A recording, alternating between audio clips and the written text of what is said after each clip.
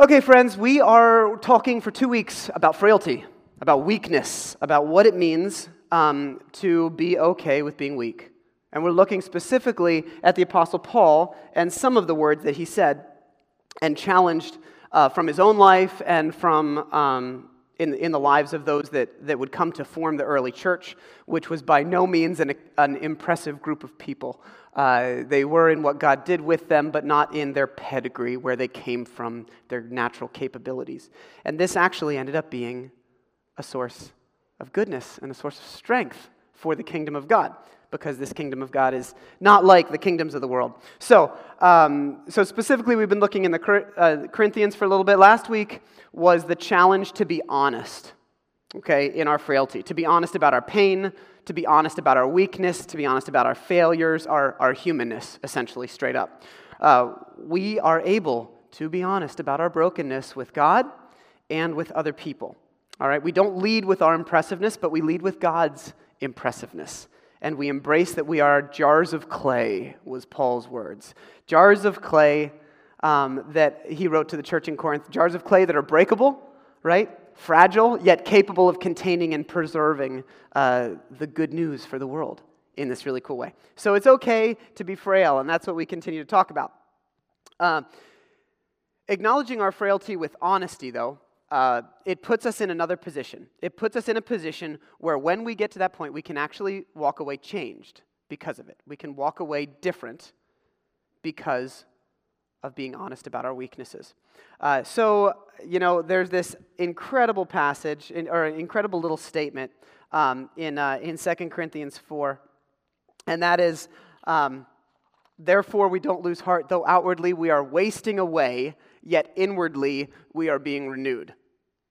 Outwardly, we're wasting away, struggling, yet inwardly we're being renewed. We're going to talk about that a little bit later, but I want to put it in your head already, okay? What a statement that doesn't make a lot of sense, because what do we say? Outwardly, we're wasting away. If we're struggling, then inwardly, we're wasting away, right? That's conventional knowledge. That's how we think about things. Like, very rarely would you say, it's a tough week. I've been going through some really, really difficult stuff, and there's just been these things happening to me, so inwardly I am just on fire. Rarely do we say that. What we say is, so I'm discouraged and I'm down and I'm wondering where God is and what do I do and everything like that. So we should read the scriptures with an eye and an ear for the odd things, the things that make us say, what's that all about? That's radical. Because constantly throughout the scriptures, throughout this document of this inspired document of God's people and how they relate to God, there are moments over and over again that say, this is different than the way the rest of the world seems to work. Let's lean into that and see what's going on. So we're going to talk about renewal. How many of you have ever let your vehicle registration lapse without realizing it? A few. Wow, more than care to admit, because the hands are like all by the hip. They're like... I've done that. I remember I was in my late 20s, and I was working in Lancaster at a church, and one of my coworkers parked beside me and came into the office, and he said, "Keith, do you know your vehicle registration's been expired for like 7 months?" And I said, "No, I did not." I had not even thought about it. These days we have the email reminders, right? And the DMV's got your cell phone, so sometimes you get like a text notification and everything like that. This was before that was a regular thing. And so anyways, I remember it's so funny because when you have this situation, you've never been like stressed or worried, on the road, and then all of a sudden, everywhere you go, you're like, is there a cop going to be behind me? Like, when's he going to pull up behind me? And I got to quick get out of there as I get my way to the registration. But I didn't get pulled over. I didn't get a ticket. All I had to do was pay an extra $10 or $20 once I got to the office. But how about the library? Have you ever checked out a book or a DVD that you didn't even pick up yet from your desk, and all of a sudden you find out that it's overdue and it needs to be renewed, and you haven't touched it at all? And you have no idea how the time passed, or you notice that a kid took a book out from school, one of your kids, and stored it under the bed, and the school calls you up, and they're like polite, but with underlying irritation. None of you ever had this experience? Like, we're looking for this book. I'm sure. No, we keep an eye on these things, ma'am. I'm sure it's not here. I'm sure it's just been returned and it hasn't been scanned, and then. Or you just pay the fine and walk away, yes. Like, just tell me how much it is. Like, Are there any other books that we signed out that I can just go ahead and buy right now because they're probably never coming back? So here's the thing, though. In all of it, renewal requires a couple things. Number one, it requires you to pay attention to when something is getting old. It requires you to be aware and to pay attention to when something's growing old. And the second thing that it requires is that you are proactive. So you got to pay attention and be aware, and then you got to do something about it. I can find out that my vehicle registration is lapsed, and then I can keep on going because, hey, haven't gotten pulled over so far. Right? And you're not proactive and nothing changes. So we have to notice when something is reaching its end point, and we have to be willing to do something about it. So how does this all relate to the good news and to frailty? We are not designed to function forever on our own. We have a shelf life. The psalmist talks about it like, he writes that people are like grass, like flowers that get the sunlight and then they die, and then the land forgets they were even there. That's super dark. So if any of you are in don't sit with that. If you're going to lock onto one thing, please, if you're having a rough week, don't lock onto that, because we're going to talk about a lot of stuff on this other half, okay? But that's just the reality, right? But the hope is that God changes us, that God brings transformation. God intends humans to live with great meaning now and forever. And God made us to thrive and live well by constantly re-entering, not just entering, but constantly re-entering relationship. This is why we heard mercies are new every morning, every day is fresh. Sometimes we spend so much time talking about that faith is taking the step to trust Jesus, that we forget that Jesus said, come and follow, which is a constant orientation of our lives more toward Jesus over and over and over again. It's being made new again and again and again, being renewed. Jesus speaks of this, right, by saying, remain in me and you'll bear much fruit. Remaining is an active word. It's not just sitting there, not at least in my experience. To remain in Jesus is active. Jesus says, come to me and I will give you rest. Think about it. That's renewal language. Come to me when you are worn out, when you are growing old, and I will enliven you once more.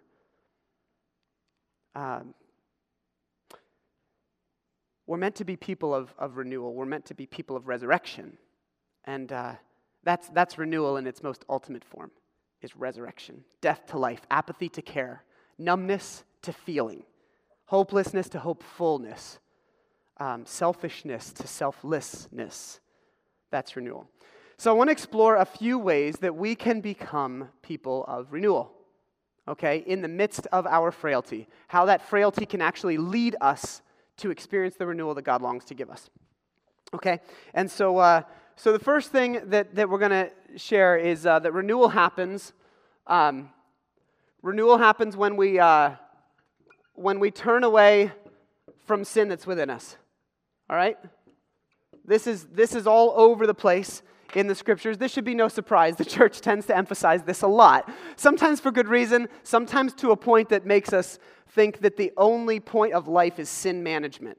That's what the late Dallas Willard said. He said that often in the United States we have moved toward a gospel of sin management. And what that means is that our entire point is to not sin, but then you can be, in his words, a cabbage and a Christian, because a cabbage isn't sinning. So what's it mean to actually do the things that Jesus longs for us to do, not just not do the things that we're not supposed to do? It goes beyond that. However, that was completely opposite of the point that I'm trying to make right now, and that is that so many times in our life, our selfishness pulls us away from who we are intended to be. Our temptations, our desire to prove ourselves, our desire to satisfy every urge that we have, our need to get revenge on people, to dwell in bitterness because it feels good, or anger because it makes the hair on our arms stand up, whatever the case is. And you can see in Hebrews, go ahead, Dwayne, are we getting any love? There we go. Hebrews 12, the writer of Hebrews is talking about and he does it in an inverse way. He says, since we're surrounded by a great cloud of witnesses, he's talked about the people of faith that have continued to journey on throughout history and how we can learn and be inspired by them. Let us throw off everything that hinders and the sin that easily entangles. And see, the idea of what sin is, and sin is anything that pulls us from the heart of God. The word is from an arrow, meaning missing the mark. The Greek word's hamartia. And it means, it's an archery term, so it means anytime that we miss the mark of who we're intended to be. And we've turned this into a lot of other meanings that are really, really deeply embedded with shame and stuff, but that's not really the point. The point is, certain things pull our hearts, our minds, our bodies, our spirits away from oneness with God. And so what the image here is that it gets like entangled. We're intended to run freely, which is an image that I deeply love because of who I am, and I'm a runner. But the idea is that we're supposed to be able to run freely, but think about like a rope getting all caught up. I don't know if you've seen, because I coach track, I see videos all the time of this stuff, but I'm not sure if you saw a video that was circling. When a pole vaulter is practicing before the competition, they use a bungee, an elastic bungee, so if you mess up real bad, you don't hit a pole and get really hurt. And there was a race happening, and this guy was winning a mile race, and he comes around the turn, and a pole vaulter is inside the track vaulting on a practice bar, which is a big giant rubber bungee, and he snaps it off, and the bungee flings over and wraps around this guy's legs. So has anyone seen this? It must just be a track thing. So, and he's got 50 yards left. He's winning the race. And all of a sudden, his legs just totally get wrapped up, and it's all over him, and he's trying to pull it off, and he gets passed by 5 people in the last 10 yards. It's horribly heartbreaking, and I don't know how it was resolved.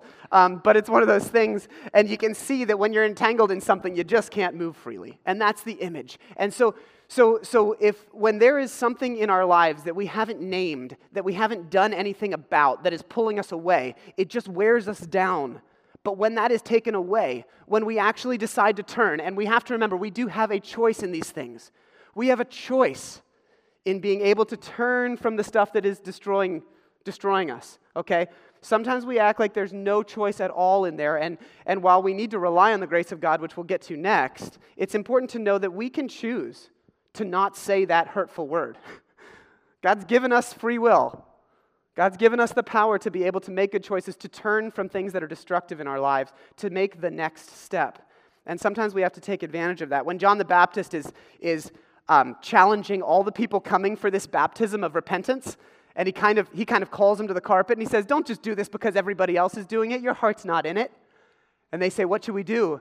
And he says, well, you tax collectors, stop taking more money than you should, you know. You soldiers, stop exploiting people and mistreating them. You with 2 coats, you need to be giving one because you know that somebody has a need and you know you have more than you need and you're not doing anything about it. Turn, do something. Do something. And show that you're ready for this life that we're inviting you into. So that's a really important thing. So we are not helpless in this, and there's an opportunity that we really have. All right. Second thing is we experience renewal, okay? And again, these are big basics, but sometimes we just need to see them, right? When we receive the grace of God. EI. Oh. I really apologize if your kid is in the nursery. I was washing the rag that I use normally, and so I just picked an elephant from the nursery cart. So if this is like your kid's favorite that he looks forward to every week, please tell me, and I'll pick a different one next week. Let's see. All right. So when we receive grace, go ahead, Dwayne, that next slide. All right, so in Hebrews earlier, we are told that Jesus plays the role, go ahead, one more. Yep, there we go. Plays the role of a high priest. A high priest was intended to be the go-between and relate to God or relate to people on behalf of God. And so the writer of Hebrews talks about this, and he says, first of all, we have one that can relate to all of our sin, all of our weakness, okay? And yet he did not sin, and now he's the one representing us. He's like the priest. He's like the one representing us and showing us before God. So therefore, because we have this person, this advocate on our behalf, let's approach the throne of grace with confidence. I just love that. So that we can receive mercy and find grace to help us in our time of need. Again, think about that. Time of need, we need mercy, we need grace. And so the idea is that in Jesus, we can approach God with such confidence that God's heart becomes known to us longing to offer mercy and grace. And when we experience that, this is when everything changes. When we experience the gift of not just the grace of God, but true relationship with God, discipleship, all of a sudden we find that we are not doing this thing on our own. Our frailty, our shortcomings, it's not independent of God's power. It's talking about what we talked about last week. That when we experience grace, when we say, Lord, I need this forgiveness, I'm making the turn, and even in turning and doing something new, I feel fresh when I make a good choice, right? But then the second thing is when I realize that there's grace for that. That even if I lack the strength to make the next good choice, I can still rely on the grace of God, and it's radical and it feels unfair and everything. But that's how much God's love is made tangible. And that changes us, it renews us, it gives us strength to live in that grace and through that grace. All right, here's the big one this week because of the scripture that I just felt stirring in me over and over again from 2 Corinthians. And this one is really fascinating. Renewal happens when we experience suffering. And we move toward Jesus.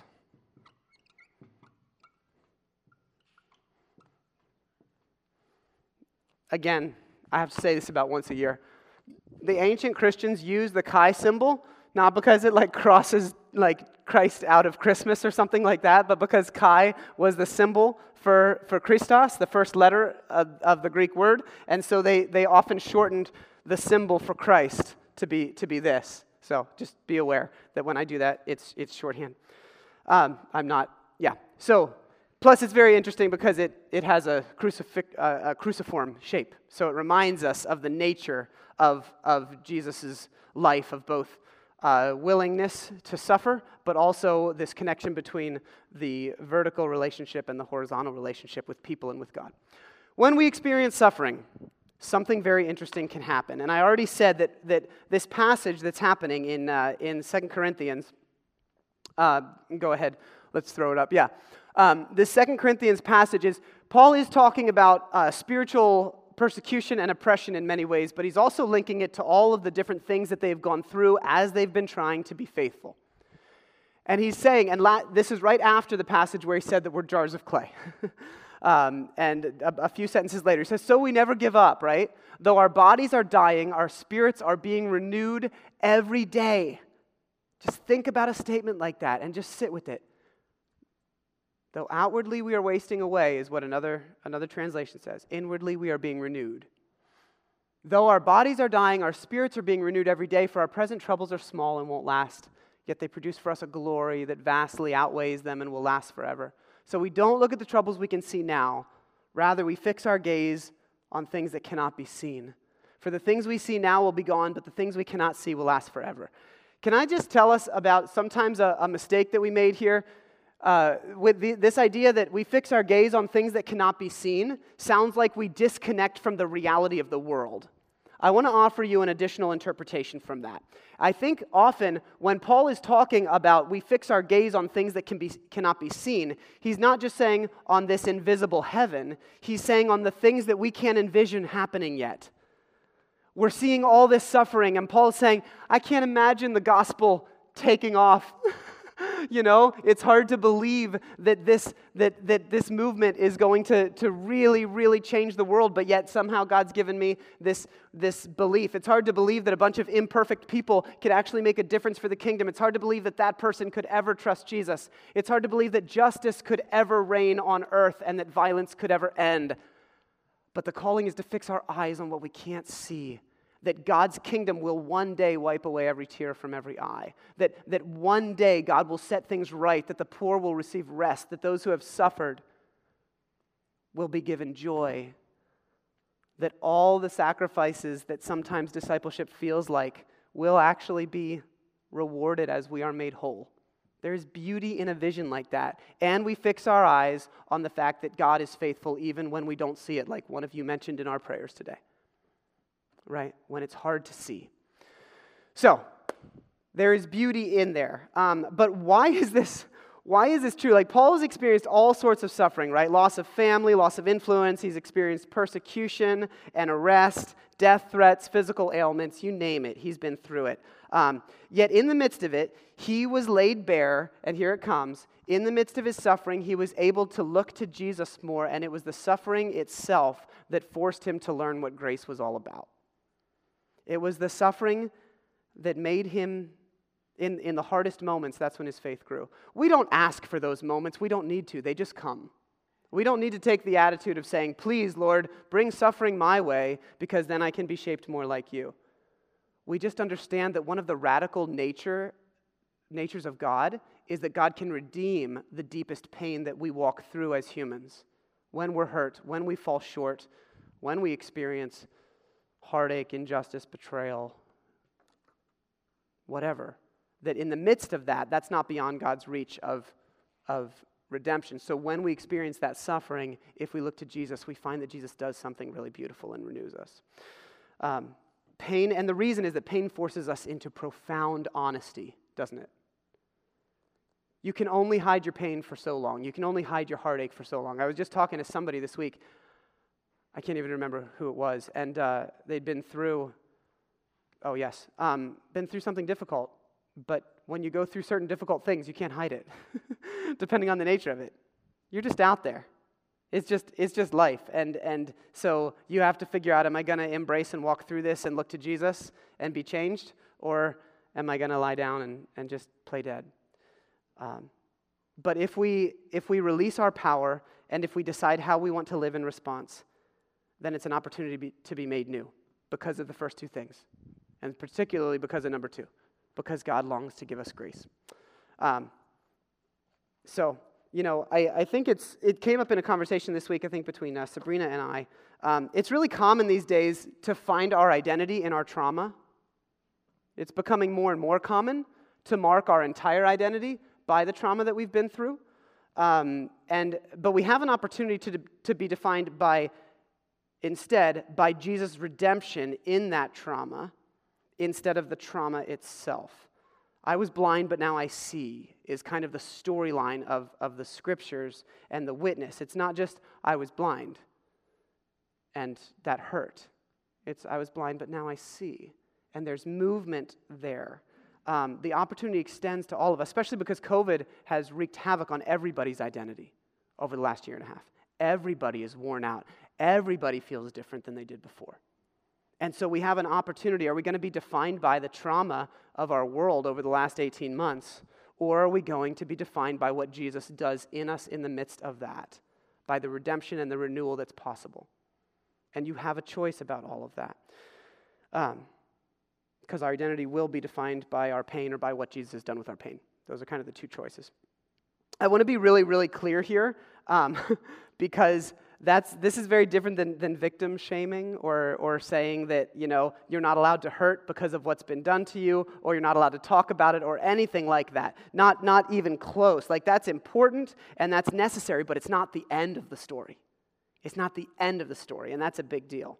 Part of the goodness of God's kingdom, like we keep talking about, is that God can transform our pain into healing, and that healing will often even look like greater love in the world. And if you don't believe that, if you don't believe that the pain that you've experienced can not only be transformed within you, but shape you into loving others even better, then there's good news that you haven't grasped yet. And it's so hopeful. All right, so final thing. Where's my marker? There it is.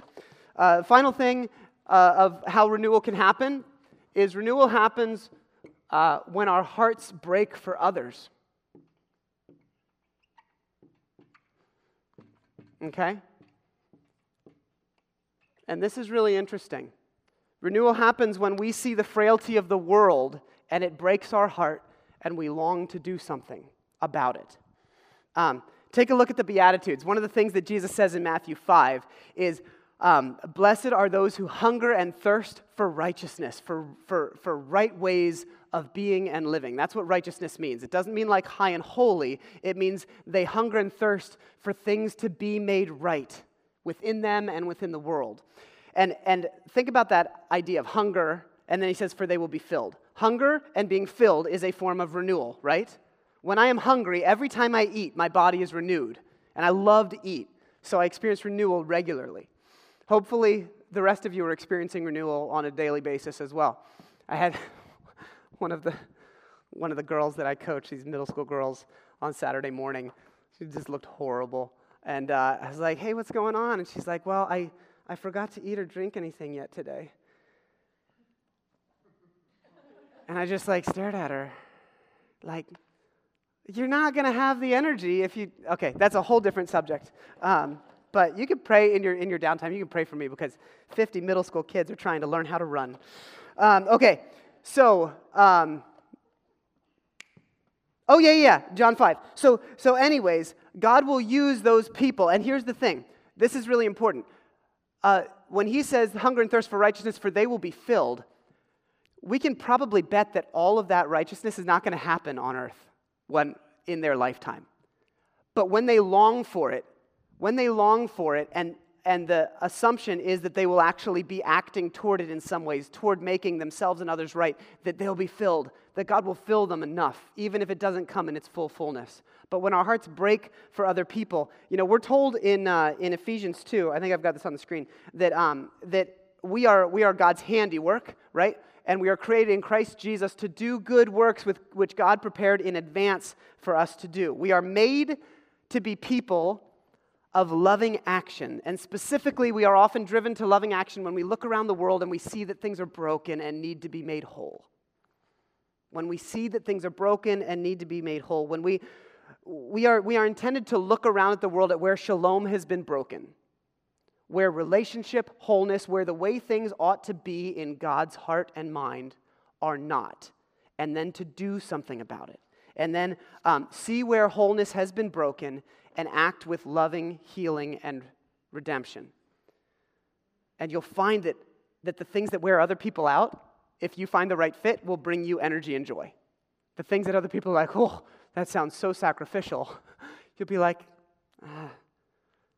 my body might be tired at the end of that day because I was helping somebody who didn't have the finances and needed some work done on their flooring, or because I helped clear this out, or because I helped move that friend, or because I helped take care of this kid when a mom just had too many commitments and I said I'd help out. But that brought me life, outwardly wasting away, yet inwardly being renewed. You see how many layers there is to this kind of stuff?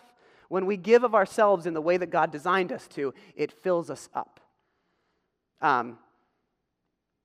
For some of you, that might be physical acts of service. For some of you, that might be giving your money away. For some of you, that might be advocating for racial or economic or educational equality, right? For some, it's opening your homes in hospitality to someone in need, or offering a listening ear to somebody who's going through a difficult time. Your heart breaks for someone, you see the need, and you respond. And though it looks sacrificial from the outside, you know that God has made you for that. God has made you for that. And so inside, it fills you up. It still might be hard to make the choice to do, because obedience is always challenging. But your heart bursts within you because Jesus made you for that. It's like what theologian Frederick Buechner says, finding the place where your deep gladness and the world's deep hunger meet. That's what it means to have your heart break for others and to be renewed in the process. You find the area where the world's deep hunger and your deep gladness meet. And you start acting in love. So, all right, friends, that's a whole lot of action-oriented stuff, a ton of it that we've been looking at. But I want to remind you, that's not the whole story. Let's go back to the library, okay, or the car analogy. We say this. We say we renewed a book, or we renewed our vehicle's license, but did we? We didn't. The librarian did. The librarian renewed the book. And that lady at the DMV that holds all the cards, she's the one who renewed our registration. We didn't renew it. We just showed up, right? We showed up, and we needed to. Couldn't have happened if we didn't show up. But we showed up, but the power wasn't in our hands. The power was in someone else's hands for the actual renewal. And this is so incredibly important because we are a self-help culture, man. We want to do everything ourselves, but the whole gospel is you can't. You're not that strong. You're beautiful, you're created in God's image, but you're not God. You're meant for the partnership, okay? And so when we step into that, it's beautiful. God created us for such a partnership of dependence, and it's okay to admit that, right? We have to choose to pursue renewal and receive what the Spirit wants to bring in us. So I love this passage from Titus that we'll end with. Then we'll have some dialogue for a couple minutes. It's a big passage, so just sit with it. Let me read it for us, and then I'll highlight what I want us to see. But when the kindness and love of God our Savior appeared, He saved us, not because of righteous things that we had done, but because of His mercy. All right, hear it over and over and over again, the grace. He saved us through the washing of rebirth. That's the image of baptism, which we get to celebrate next week in all of its wonder and beauty. And renewal by the Holy Spirit. There's that word renewal again. Whom He poured out on us generously through Jesus Christ our Savior, so that having been justified by His grace, we might become heirs, right? Children of a king, heirs, having the hope of eternal life. This is a trustworthy saying. And then here's what he says. And I want you to stress these things so that those who have trusted in God may be careful to devote themselves to doing what is good. So renewal comes from the Holy Spirit, right? Renewal comes from the Holy Spirit, but renewal leads to doing what is good. Wow. Did I do that? You did that, but did I highlight that? That was late last night. Cool. That's great. Now you can see it too. So renewal comes from the Holy Spirit, but what it leads to is doing good things with our lives, right? It doesn't just lead to feeling good. It leads to a change of our direction. It's so beautiful. It's so beautiful. It's what we were made to do. We were made to be renewed over and over again by coming to Jesus, by turning away from the things that are destructive in our lives, by receiving the grace of God freely and letting it be radical and unbelievable and unfair, by experiencing, walking through suffering, but turning to Jesus as we do, which leads to deeper trust and renews our spirits, even though we might feel like we're outwardly wasting away or exhausted. And then when our hearts break for others and we choose to act in love and care and compassion. These are the things that God uses to enliven us over and over and over again. Let's pray. Jesus, this is challenging sometimes to peel back the layers in our own lives to say, I actually want to show up. And I want you to do something new and fresh in me. So can you help us with all of that? Can you help us find our rest in you? Lord, will you give us your grace? Will you give us the strength to move away from things that pull us from your heart and back toward you? And will you help open our eyes to the ways that we might radically love others who are in need of love, even as we receive yours? Lord, we thank you that your grace and your power is above all of this. And we trust it. Help us to be honest about our frailty. Help us to move toward the renewal that only you can offer in our spirits.